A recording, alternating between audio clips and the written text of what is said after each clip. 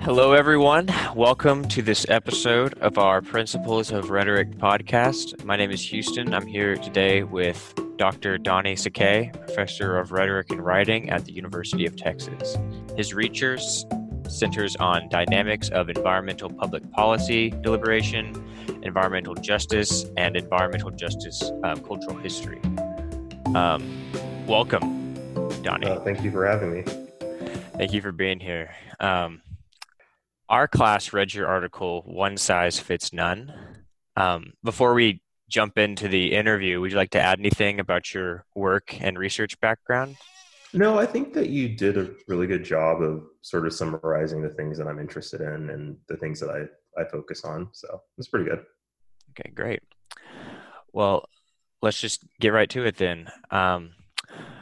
We noticed that your article included an overview of personal air monitoring devices.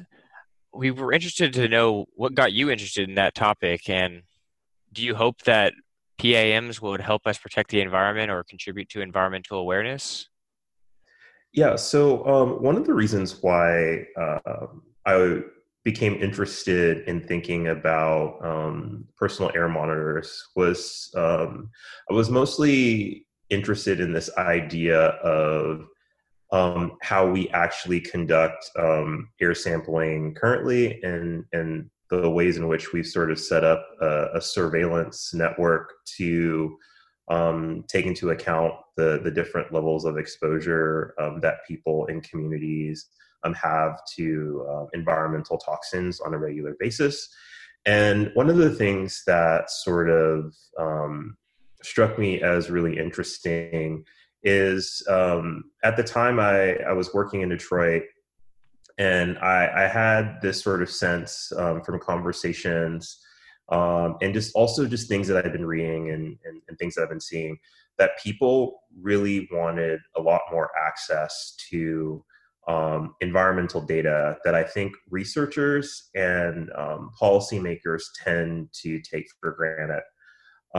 Some of this data is siloed in sort of government research repositories, and some is sort of siloed in different sort of networks that researchers sort of make use of on a daily basis, but they're not necessarily designed in such a way that residents or community members, people who are not researchers or people who are not government officials, would have access to. And so one of the things that I thought of is the ways in which the sort of technology that we have now has the ability to collect lots of data that gives us a picture of what people's environments look like on a day-to-day basis, and to begin to think about how that data can be aggregated into a system that would allow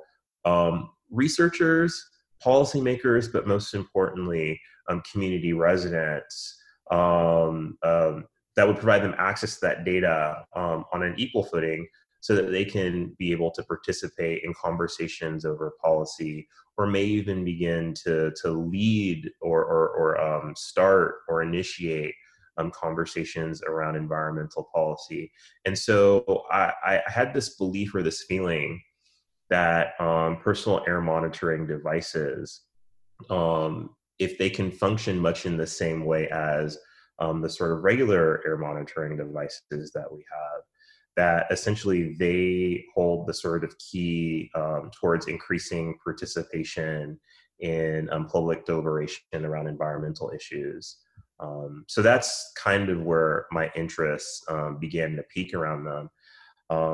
I was really fortunate in the sense that I had a group of colleagues who are part of a research team who are also interested in thinking through this particular idea. And naturally, it sort of coalesced into this idea oh, we can actually build something and test it and sort of use this more or less as a proof of concept that will essentially allow us to do a larger project in the future with a more refined device. Yeah, I think you're spot on because I know when those Apple Watches first came out, first of all, I was one of the few people fortunate enough to be able to even have one, which talks about their limited access. But then it had all these apps on it, and I had no idea what half of them meant. And looking back on it now, there's probably a lot of useful information, but I don't think they really try to help people like me understand and use that information. So that kind of leads me to my second question. So, in your article, you kind of talk about two benefits to increasing this access and this participation. And you talk about how it appeals to affordability and potential profits, but you also talk about how it appeals to environmental justice and participants' needs. So our question is, are these two mutually supportive, and can companies promote social justice and make better Apple Watches? I think the answer is yes.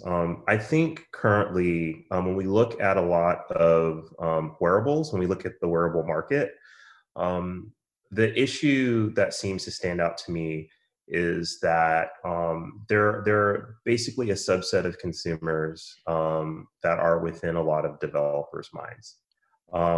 And these consumers oftentimes are well-to-do people who have a lot of disposable income who can purchase these devices. And in many instances, I would say most of the people who are purchasing these devices are not necessarily using them to the full capacity of their design, right? Maybe there's a couple features that they find super interesting, but there are all these other features that they're not necessarily making use of. But again, they're sort of taking that design for granted. It's really just about having access to the device and the level of like sort of popularity or adoration that you get from your friends or your families for actually being able to have these things or being able to wear them.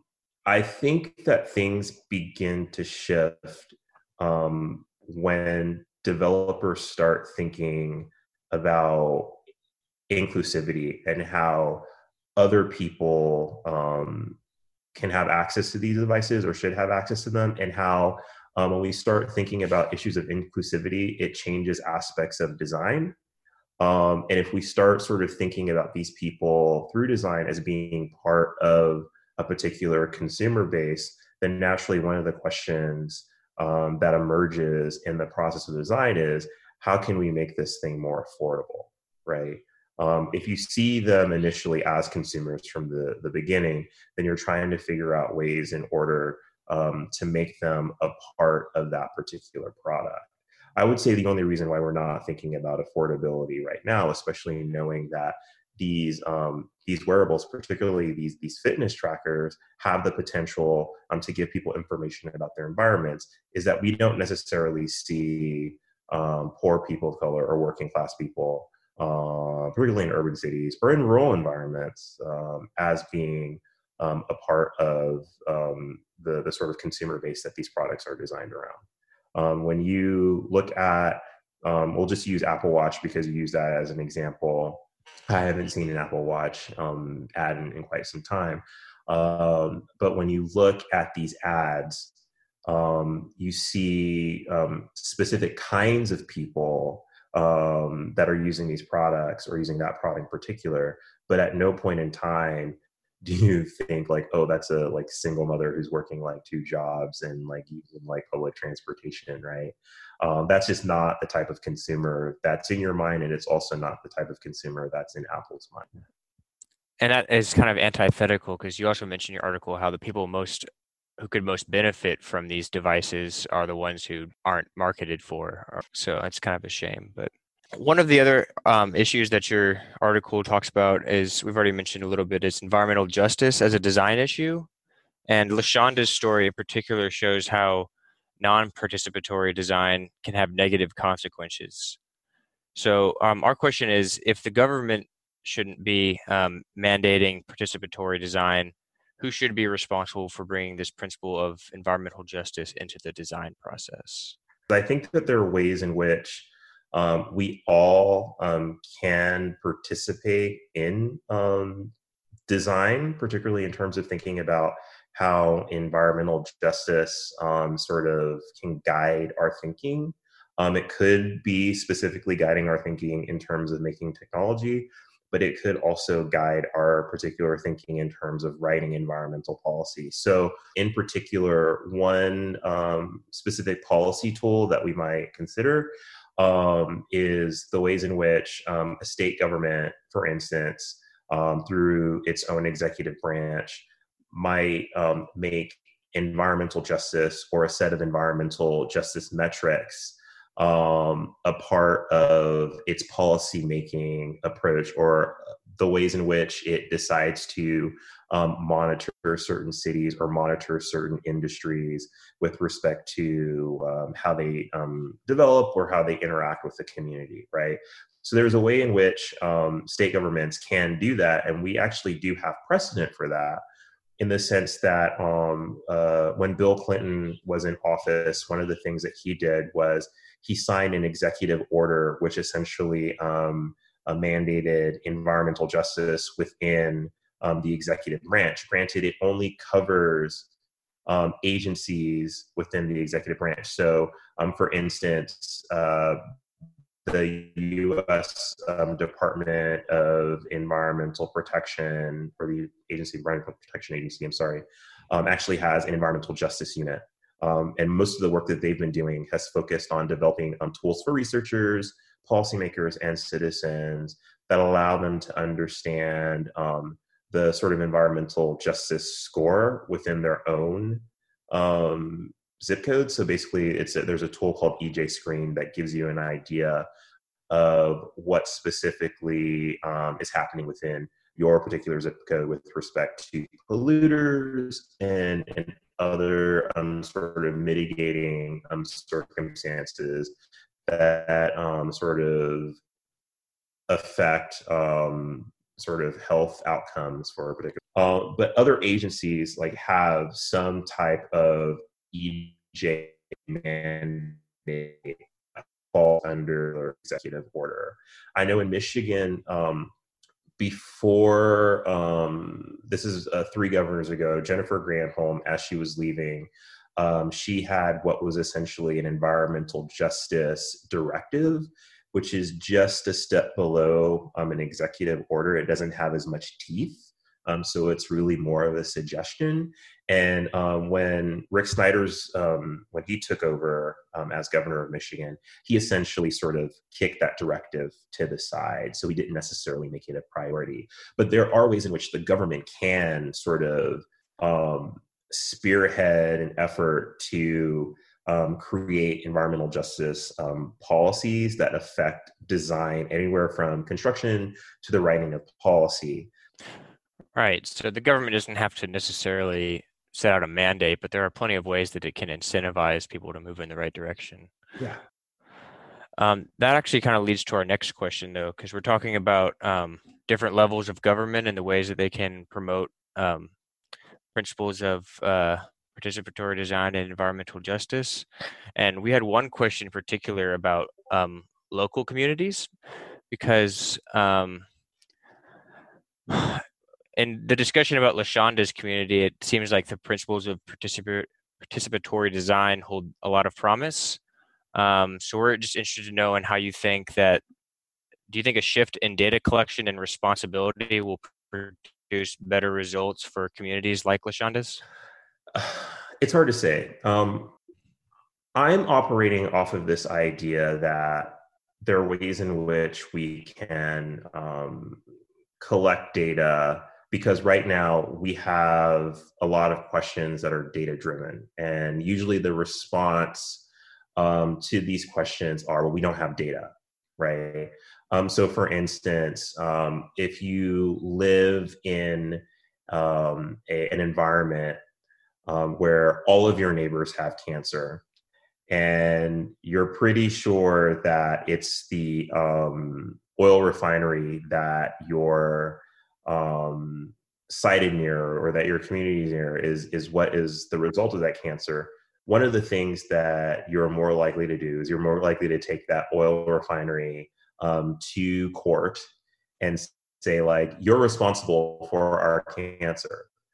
Now, what that what refinery is going to say is, well, this person over here has leukemia. This person over here has some sort of strange growth. They're all different cancers. They're all different disorders. How can you prove that what's happening on this site actually is the result of what's happening in your body? Right.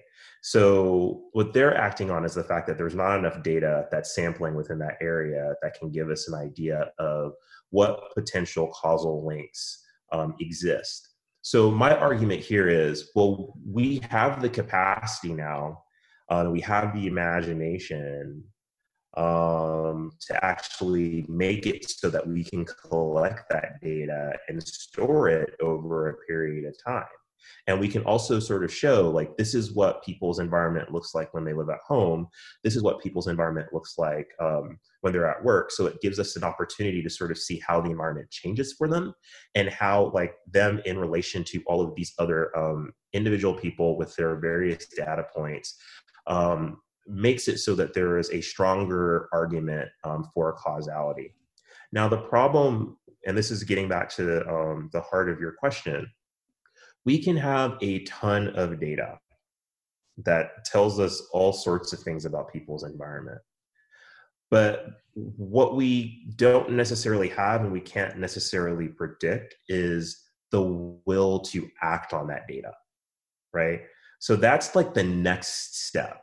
So when we talk about data improving people's lives, much in the case with Lashunda, it's this idea that we could have this data, but the sort of next half of that is we need, like, sort of people to sort of move with that data, to sort of act on it. Lashunda, having more information about Lashunda's community and environment stored in a sort of data repository isn't going to do anything for Lashunda until people sort of act on it, right? So there are all sorts of things that need to be thought of in relation to the technology that can change our environments. This is just like one tiny step. Is there anything that people like you and I can do to just help move everything forward towards a more participatory design, or do we just have to kind of wait for things to get better? So I think that one of the things that I really kind of love about the current moment that we're in is that everybody's thinking about design thinking, right? Everybody is in this moment where, and I mean, you're in the information design class, and, Yes. and you've been able to get like a kind of taste about this. And it's the ways in which every single thing we interact with um, has been designed, or at least that there's some element of design thinking that went into it. And I think with this question of environmental justice, it's just like another layer of design thinking, right? To sort of say, this is an artifact that's been designed. How might we augment, not necessarily improve, right? But I want to say augment. How might we augment this particular design in relation to the principles of environmental justice, or how do the principles of environmental justice get us to rethink this one particular object? And so for me, that's the issue of personal air monitoring devices, right? These were not necessarily designed for this purpose. They were designed to be fun, but with a little bit of design thinking in relation to principles of environmental justice, now like a whole different world of use emerges from personal air monitor, not personal air monitors, but from wearables. So in particular, I think that one of the things that we can do is to sort of think about the ways in which a lot of the artifacts that we use or rely upon on a day-to-day basis might sort of force us to change our relationships with them or rethink them altogether, or even advocate for better designs of them when thinking about environmental justice. One of the artifacts, or a set of artifacts, that I often sort of bring up in classes that gets students to think, particularly with respect to environmental justice, is to think about cell phones and computer technologies, right? In order for us to make use of a lot of these computer technologies, we need to have access to a lot of rare earth metals. In most of the world, lots of these rare earth metals that go into making, like, like our MacBooks or whatnot, are actually coming from incredibly impoverished countries, right? Sub-Saharan Africa, where people are actually like sort of mining these materials in dangerous conditions and being compensated very, very little for their labor. And at the same time, they're being exposed to environmental hazards in the process. So in a certain way, like these communities are essentially technological sacrifice zones so that we can continue our day-to-day activities, like Zooming for this particular interview, right? So I think on a certain level, if most people knew about the processes or the design processes behind the computer technologies that they use, and even the communication technologies that they use, how might that information or knowledge change consumption practices? It doesn't necessarily need to be a big change, because I think oftentimes, and I think even in this moment that we're in now, people want to see like big structural change. And I would like to see big structural change, but I also know that for a variety of reasons, that's not possible. So I've often been an advocate of incrementalism. I think that we can sort of like move quickly or slowly with technological design, but those designs are only going to work if we give people enough time to sort of think through their paradigms and change the ways in which they think about the world and relate to the world and relate to their environment. So I think slow progression is better than quick progression in the end. Right. I can just say one thing learning from your class is that no design is by accident. Like you say, like there's a lot of thought put into all of these, and just thinking about that is, first step. And then to tie that into the principles of rhetoric class, like each design, there's a rhetorical appeal contained within there, and just thinking about those and how we use them. A lot of people want to jump to the finish line, but we got to take each step one at a time, right?